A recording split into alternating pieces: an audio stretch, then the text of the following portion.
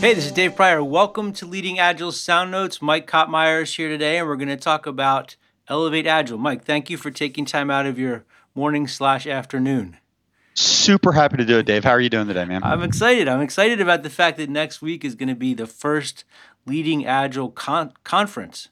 Yeah, it's kind of cool, right? It was kind of an interesting thing to do. We've had the Scrum group here in Atlanta for a long time, and various Agile groups, and Dave Hussman came into town and started up the Agile Day Atlanta for a while. And yeah, we've kind of had this brewing in the back of our minds that we wanted to do something that was a little bit different in market than the traditional Agile stuff, even some of the traditional business agility stuff. And so marketing team came up with the name Elevate Agile, and we decided to roll with it. And yeah, it's our first one. We're kind of piloting it out, seeing if we can do a credible job at it. So what makes this conference different than all the other Agile conferences that are going on? Yeah. Well, so I'll tell you just kind of a funny aside, right? One of the things that's just different from a procedural perspective is that the content's like really heavily curated. And, I think a lot of times, like you get into the big Agile conferences, Scrum Alliance, Scrum Gathering stuff, and even like local conferences, we tend to want to crowdsource stuff and let it be community driven. And, there was it was the SQE or something like that, the ones that were run by Lee Copeland for a long time. He always kind of had a story to tell. And one of the things I always liked about when you'd submit a talk to Lee is that he would like call you up and challenge you and go like, okay, like what's your story? How does it fit in?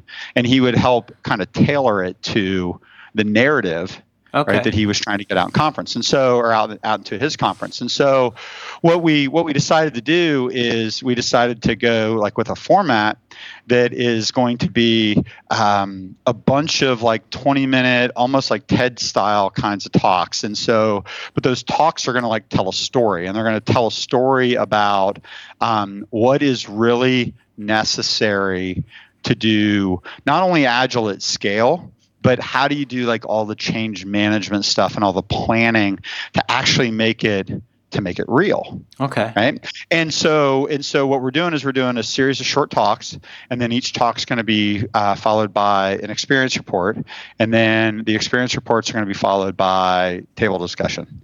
And so each segment is like 5 or 6 segments. Each segment's going to be about an hour, 20-minute talk, 20-minute experience report, 20-minute table talk. And so the leading Agile people are going to be anchoring the talks. Okay. Our clients are going to be anchoring the experience reports. And so the talks kind of flow talk to talk, and then the experience reports support the talk that they follow. Yeah. And so what we're hoping to do is to kind of paint a big diverse picture of what it's really like to go in and to implement Agile at scale, business agility at scale. Okay. Yeah.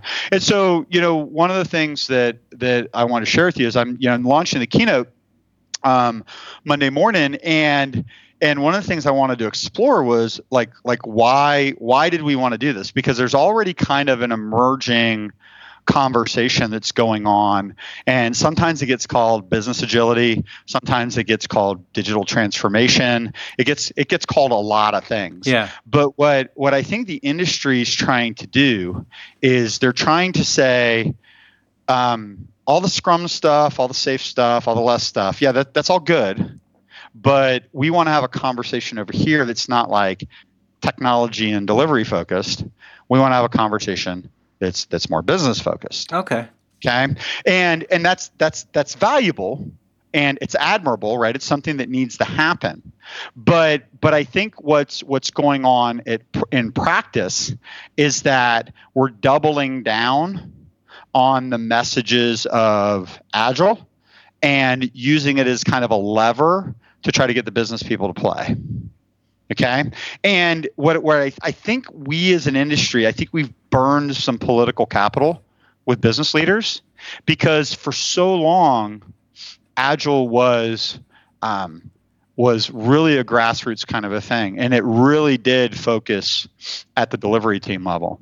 And And what we're seeing is that even though often we talk a good game about involving business people or involving our product people or getting business results, in these large, more complex organizations, the connecting of the dots between what the teams are doing and what the enterprise outcomes need to be is really, really blurry. Okay. We haven't explicitly connected those dots for many people. So while we have this kind of nascent idea that if we did these agile things, you would get these better business results.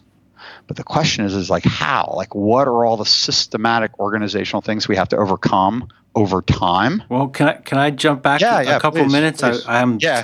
writing down all these questions as you're going. Just going like I know. I'm kind of letting it spool out. Excited about the topic, I got to back up a little bit. All right. So you said we're doubling down on Agile, and that was something I wanted to ask you to explain a little bit more. Does that mean that people are saying, well, it's really a scaling issue, so we need SAFe instead of Scrum or something like that, and they're still going after tactical process instead of more strategic decision making? This is what I think, right? When you really look at like what's necessary to really do Agile, right? To really do Agile. I mean, there's so many pieces of the organization that have to change.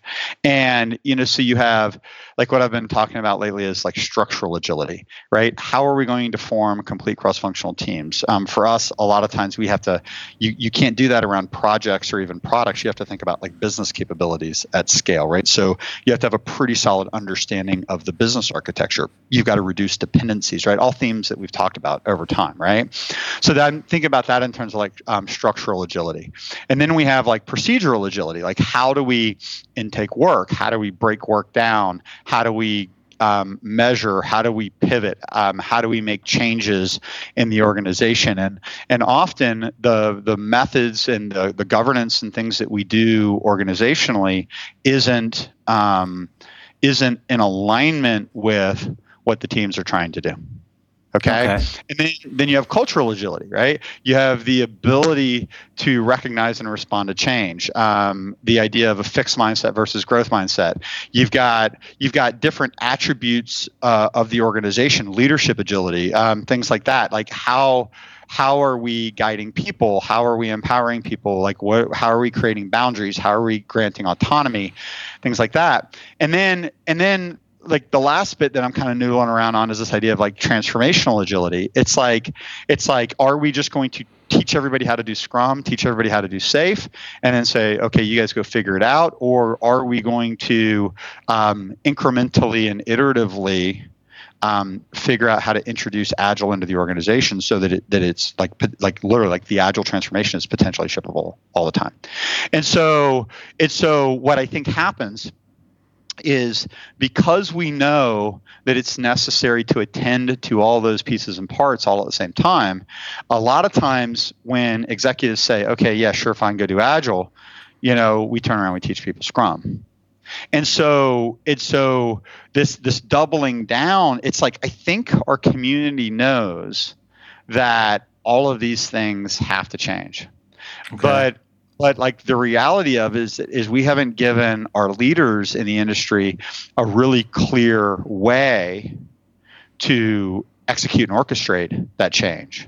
And so what happens is because we can't change the structural things. Like we don't have a really solid metaphor for how to change the structural things. And what does that not only look like when you get started, but as you're a month or two or three or a year in versus 3 years in versus 5 years in? Like we don't really have a good roadmap for how to make those structural changes. Some of the things that like Scrum practitioners would like to see, you can't do it right out of the gate. And so how that manifests itself organizationally is you have the people that are doing Scrum that don't have the things that they need, and they're demanding the organization give me the things that I need. Okay.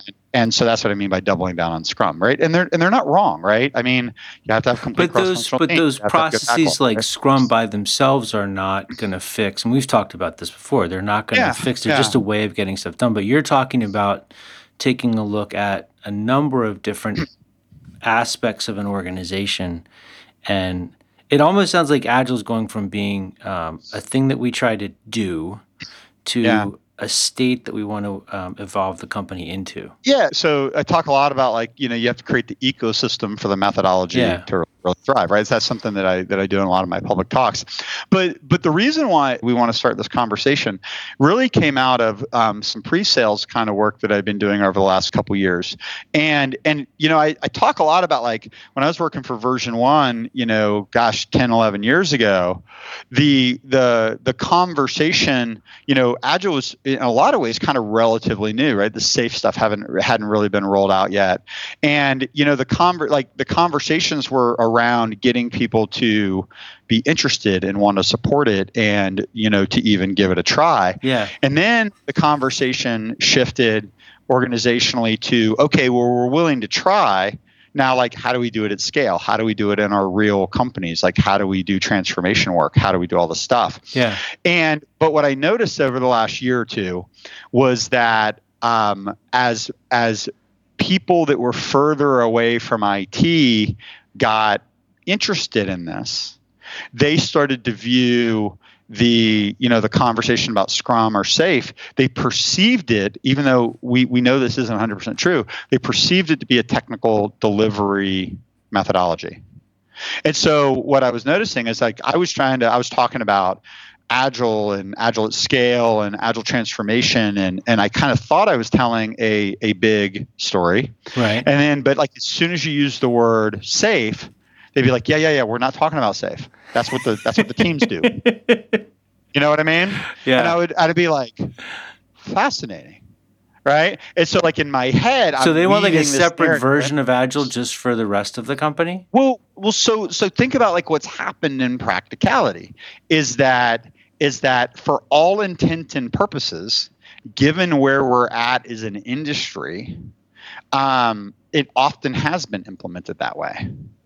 Yeah. Okay. And so we know that a properly functioning Scrum ecosystem is effectively tied to the business, and that the business is feeding the requirements, for lack of a better word, to the teams, and the teams are building things on regular intervals and providing business value. They go out and sell, right?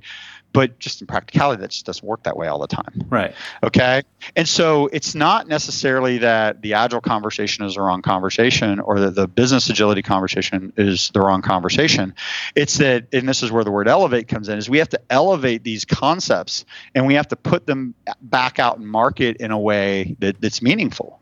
Where people go, oh, okay, I know Scrum's part of the story, so I don't immediately dismiss it. SAFe could be part of the story, so I don't immediately dismiss it.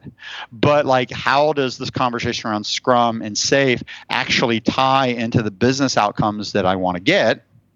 And by the way, like, how do I get there? Like, how do I actually make this happen? Yeah. Because a lot of times I think we can be pretty naive as practitioners, and we go, well, if you just do this, then everything will work out. Teams will self-organize magically. Yeah, it's a rainbow and apple pie, right? Kind of a thing. And so, but the reality is that it's messier and it has to be managed, and there's organizational resistance and there's change management and all these different things. And so, so we just had this idea that we need to elevate the conversation around Agile, right? We need to, I don't want to throw it out, right? I don't want to say Scrum's invalid or SAFe's invalid because we know they're not. But we have to figure out how to appropriately contextualize these methodologies so that when we have a conversation, we can say, look, there is this broader idea of business agility. There's this broader idea of digital transformation. And this is what it looks like when that happens, right? Yeah. This is how the organization operates when you achieve these goals. And you know what? Complete cross-functional teams and Scrum is part of it. And there might be some aspects of SAFe that's part of it. And DevOps is absolutely part of it. And some of the technology enablement that you want to do with your digital transformation, absolutely part of it. And some totally unrelated stuff that could be part of it too, right? Because if you're talking about cultural transformation, cultural agility, like nothing in Scrum, I don't believe anything in SAFe addresses that. Well, I directly. think Scrum addresses a lot of culture stuff. I think SAFe addresses a lot of culture stuff. A lot of times, again, right, this is a recurring theme with us is that it's held up actually even as a first order concern, right? It's a mindset kind of problem. Well, if people would just empower their teams, right, then life would be good, right? Because teams would make great decisions because they're closest to the work, and right, it all sounds great until you go, well, okay, like how do you form a team that can operate this way? That's what when I said it's not addressed. That's what I meant. They don't explain how. Yeah, you let them self-organize. Well, how do they self-organize? Right, they're in a complex system. Right, they're supporting mainframe stuff. They're supporting really complex ecosystems. They're supporting very diverse customer sets. Right. Well, you just give them a single product owner, and the product owner works it out. And you're like, well, yeah, okay, cool. Like I get it, but like, okay, and even if I buy into it, it's like, well, how do I get there? Yeah. Right. And so I think we need to be telling a bigger story. And, I don't know if he remembers this, but probably 10 years ago or something, this might even been pre-version 1 for me. Like I got to spend a little time with Alistair Coburn and Dave Span up in Charlotte, and we were on about doing something. And I don't remember the exact nature of the conversation, but I was talking with Alistair, and he said something to the effect of, and I'm just very loosely paraphrasing him. It's like what we coined when we were doing the Agile Manifesto. Right. It was like a thing. Right. Yeah. The thing that we're trying to do now is different. Yep. Right. And what I think is kind of interesting is literally I believe what they were trying to do, and this is my interpretation of it, was they were trying to coin kind of small team agility. Right. I think SAFe is something different than that. Yeah. I think some of the things we're talking about from a business agility perspective is different than that. Well, yeah, they solved the problem that was right in front of them, but that problem surfaced other problems. Yeah. So the constraint moved, right? Yeah. So we understand these things, and I think our industry understands them, but it's like, how do you? It's like a lot of things, right? It's like you go from like Agile being this really cool idea to being this really awesome certification program, to being this really kind of interesting business model for consultants, to being this interesting kind of methodology for large corporations. And we tend to want to go, from thing to thing, right? It's like, did we go from Agile to DevOps to business agility to digital transformation? It's like those things are all the same thing. They're different pieces of the same thing, right? Yeah. They're different lenses to which to view the same thing. Yeah. So again, like what I just think is interesting about this, and again, right, this is our first time we've done it, so we'll see if it works, right? It's a pretty expensive experiment, right? We're doing this really kind of top notch, right? We're running out Coca-Cola Roxy, catered. I think we've got somewhere 350 people showing up for it, right? It's actually kind of cool, right? And we're going to run an experiment. We're going to see if we can put a wrapper around all of these concepts in a way that resonates in market and says Agile's got like a really valid thing to contribute. And like what I don't want to see is like all this great work that's been done for the last 20 years get thrown out from an industry perspective, because while we were learning it, we did it poorly. And then, we did it poorly long enough that people said, yeah, that doesn't work. And it does work, right? But we have to contextualize it. We have to elevate it. We have to put it in its proper container. Yeah, it works, but it's not enough. It's like, and all these different types are just different flavors of ice cream, but you can't just eat ice cream. You need other stuff too. Necessary, but not sufficient, right? Yeah. It's so that's kind of where we're at, right? And then, kind of around that, some of the things that I was just talking with you about around like structural agility, procedural agility, cultural agility, transformation agility. I think that there's something there. That's like a new set of phrases that I've been noodling on for the last couple of weeks. The other thing that we're talking a lot about is we talk about system of delivery versus system of transformation versus system of sustainability as being somewhat distinct things. And I think in Agile, a lot of times we talk about what's the system of delivery, right? What's the process? And the processes around Agile are starting to become, they're pretty well understood, right? They're fairly commoditized in market. Coaching per se is not a top dollar activity anymore. And so the system of delivery stuff, fairly well understood.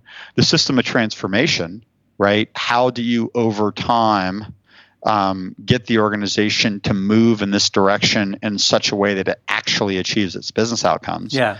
That system of transformation stuff, because it does not happen overnight, right? For largest of the large organizations, we're talking 3-5 years, right? Maybe longer in some places, right? Because it's an incremental and iterative rollout, and you just can't flip a switch, and you got to do it in a very structured and controlled way.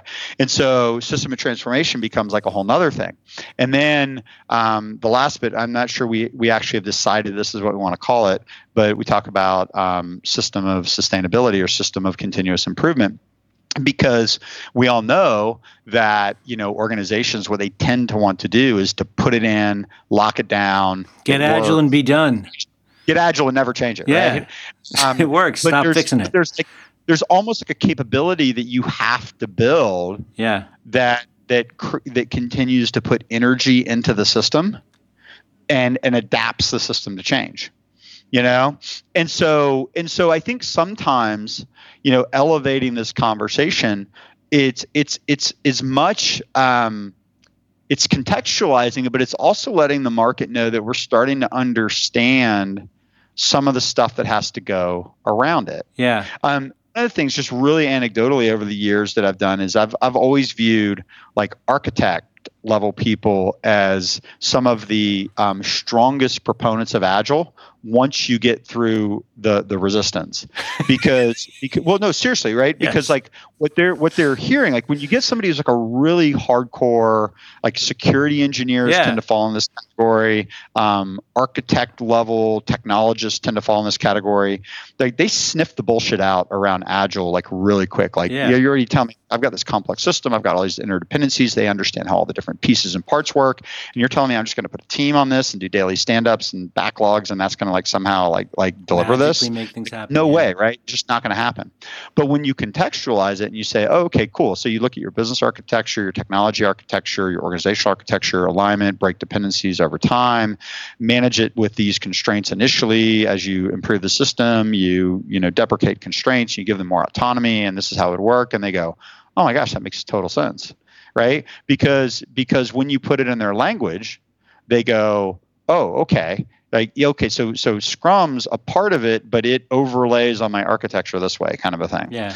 And I think some of the conversation we're starting to have now on the business side is starting to resonate a little bit more, because just like the high level architect people, the business people, right? They see their constraints too. And the Agilists came along and said, okay, do X, Y, and Z, and it's going to make everything great. But because of the containers that those practices lived in, didn't always make it great. Yeah. And so saying, okay, cool. So I don't want to throw out the practices, right? They're all good. I don't want to throw out, the way we do cross-functional teams. I don't want to throw out Scrum Masters and product owners or whatever. But this way of working operates within a broader container. And within that broader container, there's these other things that you need to attend to. And most of the time people can go, okay, I got it. But I do believe that at this stage we've done some damage, and I think, and again, we damaged because we focused only on the one aspect. You're talking about the broader container. There's a whole chunk of that container that we didn't look at. Well, so there's like a nuance here, right? And so I'm not saying that was bad. It was probably like even like a necessary part of the evolution of this. Like we had to kind of go figure some of these things out in order to figure out like what was necessary beyond, like we talked about this, the constraint moved, right? So we had to figure that out. But the problem is because it's been implemented in this way for so long, kind of team focused, kind of small, kind of delivery organization level stuff, right? You're almost getting to the point where like the words are too loaded now, you know? Like I'll tell you, this is a totally like a bit of a tangent, maybe a rabbit hole, but I think about that even within like Leading Agile as we've built tons of models around how to do organizational transformation. And I think about this a lot. The people that were around when we were inventing the models, some of them aren't around now. Because they kind of got in, they were doing it a certain way, everything was kind of good, we kind of changed it up, and maybe they changed with us, maybe they didn't, right? What we're finding is that as we've evolved, the people that are dropping into our system and the way we work, where it's like it was formed when they got here, they're having an easier transition with it. Oh, right? Okay. So they can kind of pick it up and run with it then. They kind of pick it up and run with it because it's more of a thing, right? Okay. So I think there's a little bit of that here, right? It's like if I got introduced into Agile while Agile was kind of figuring itself out, and I experienced Agile as team level Scrum, or even potentially as poorly implemented SAFe, or something else, right? Yeah. I might have a hard time seeing that, oh, okay, that was correct but poorly implemented. This is a fully contextualized and properly implemented form of Agile. They just dismiss it, right? Okay. And so what we might end up having to do is change the words somehow, right? Go, okay, this was valid, but we're doing this different thing now. Yeah. And part of this different thing is Agile and Scrum and SAFe and all these different things. I don't think that stuff's going to go away.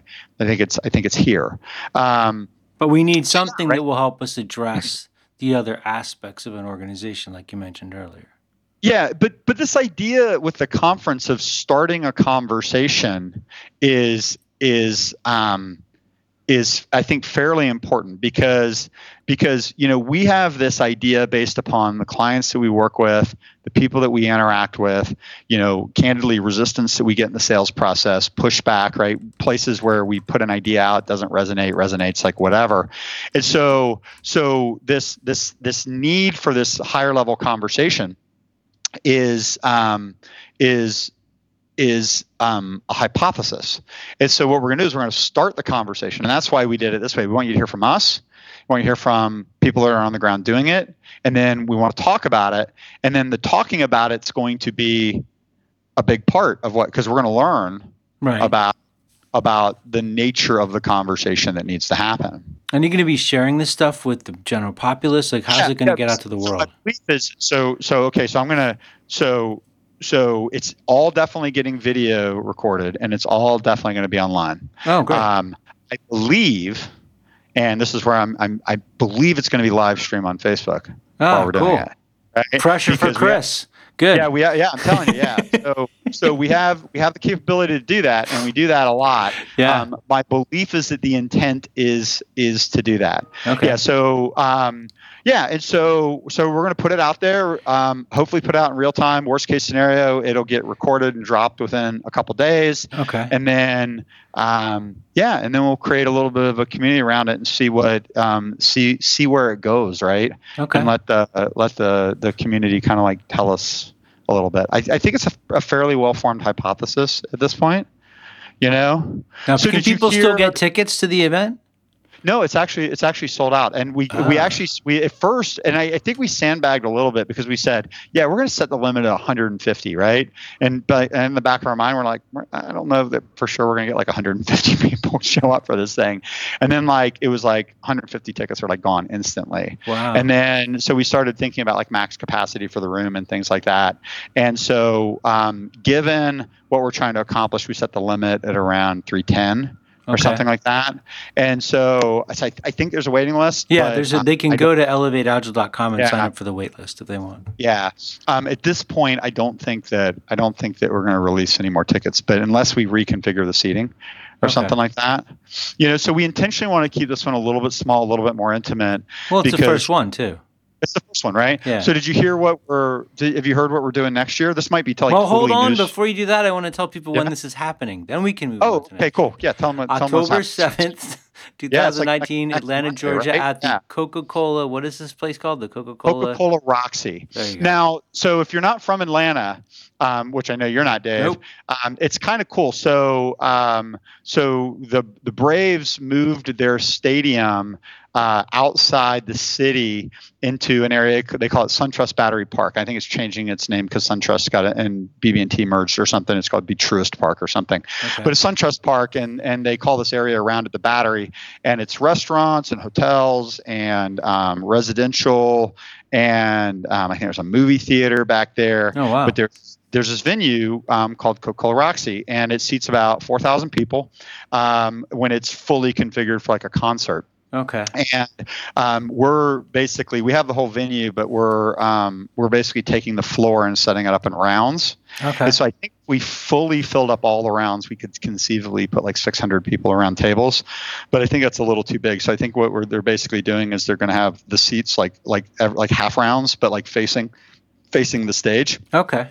And then so that's going to give us about seating for about 300. But like I said, the full venue holds about 4,000. Yeah. Cool. All right. Yeah. Well, hopefully it'll be a great success. Well, it is. But so are you going to let me talk about next year? Yeah, now you can talk about next year. Go ahead. Yeah. Yep. Well, so next year, as you might know, is Leading Agile's 10-year anniversary. Yes. We actually became a company on August 1st, 2010. And so on August 1st, 2020, we will have our 10-year anniversary. So we're in our 10th year right now.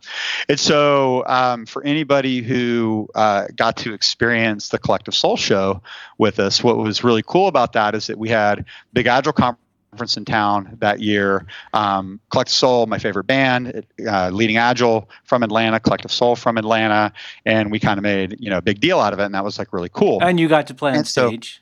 And I got to play on stage, which absolutely did not suck. Right, that was actually might have been a once in a lifetime, but we'll see. So next year we've actually hired Zac Brown Band, cool. And so Zac Brown Band, if anybody isn't familiar, and I'm not like a huge country guy.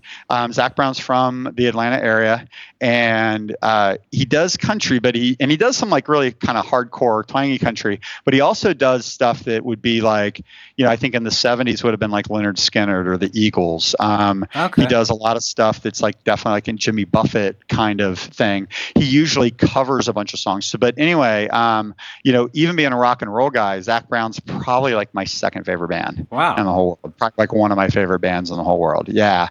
Just phenomenal in concert. And they're like a big time headliner, right? They're selling out stadiums. And so this was not a totally inexpensive thing to embark upon.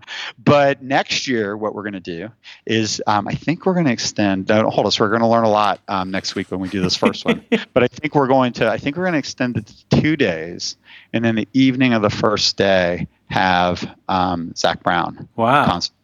That's awesome. Yeah. So no, like super excited about it. Right. Yeah. And so next year's kind of an interesting year. I'm going to turn 50 next year. Yeah. He's going to turn 10, get to hire Zac Brown.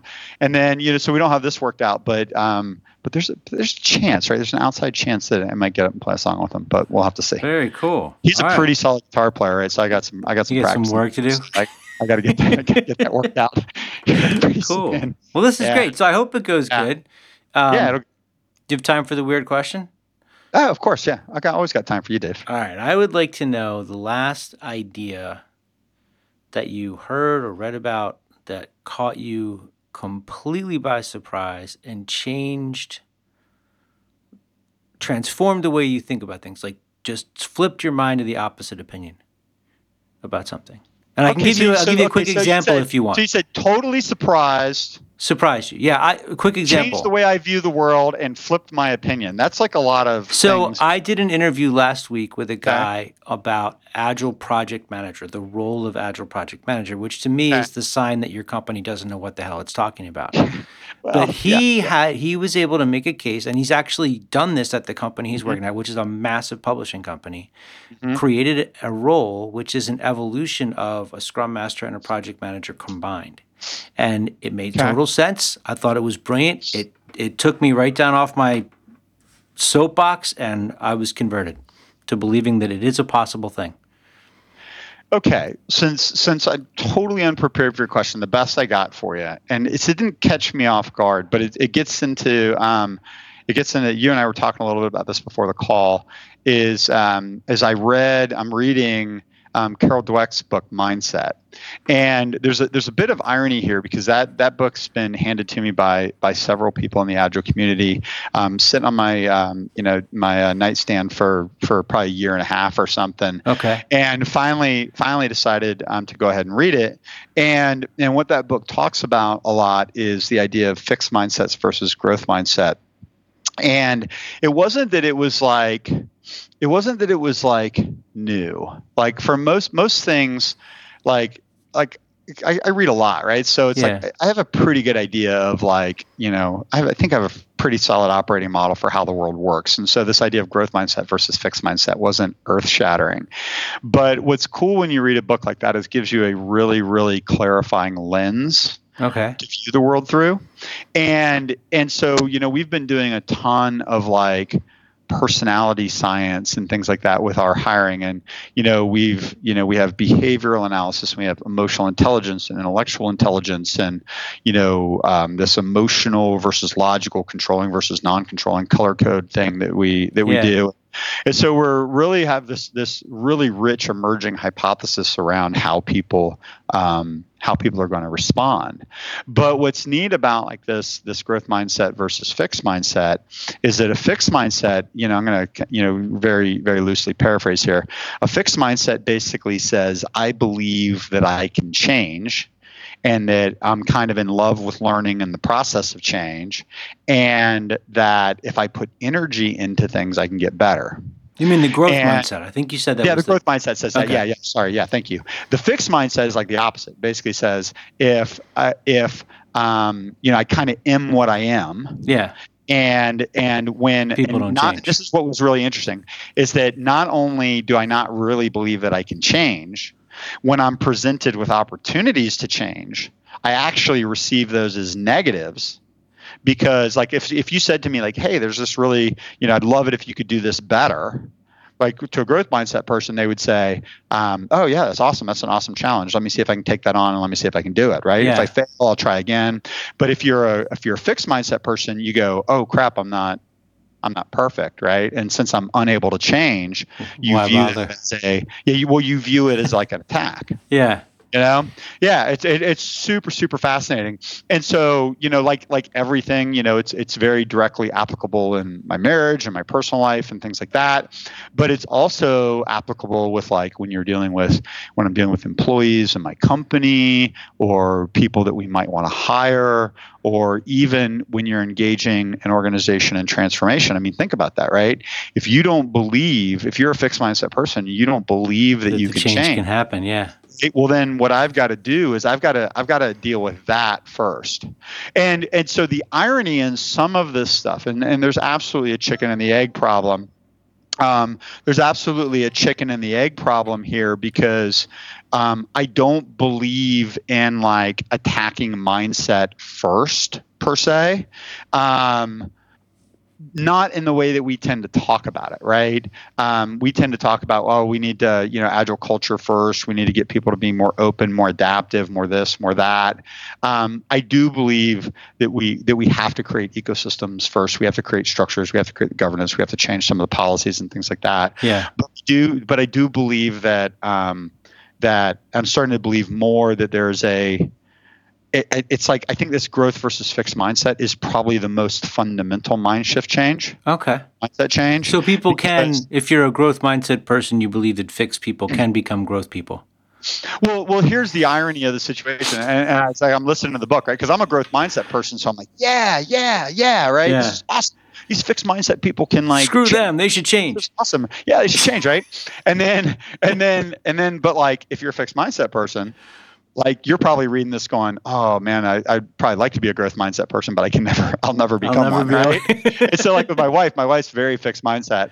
And so we were talking about the book, I got her to read it, and I'm like, okay, so here's the deal, right? So if you're happy being a fixed mindset person, be a fixed mindset person, right? Love you no matter what, right? Yeah. But if you'd like to be, and you believe Carol Dweck in her book that you could be, right? You are one through no fault of your own, right? These life experiences, whatever, right? If you could suspend disbelief, and so this is kind of what I'm working on. It's my hypothesis with her. It's like if you could just suspend disbelief long enough to like play the game, right?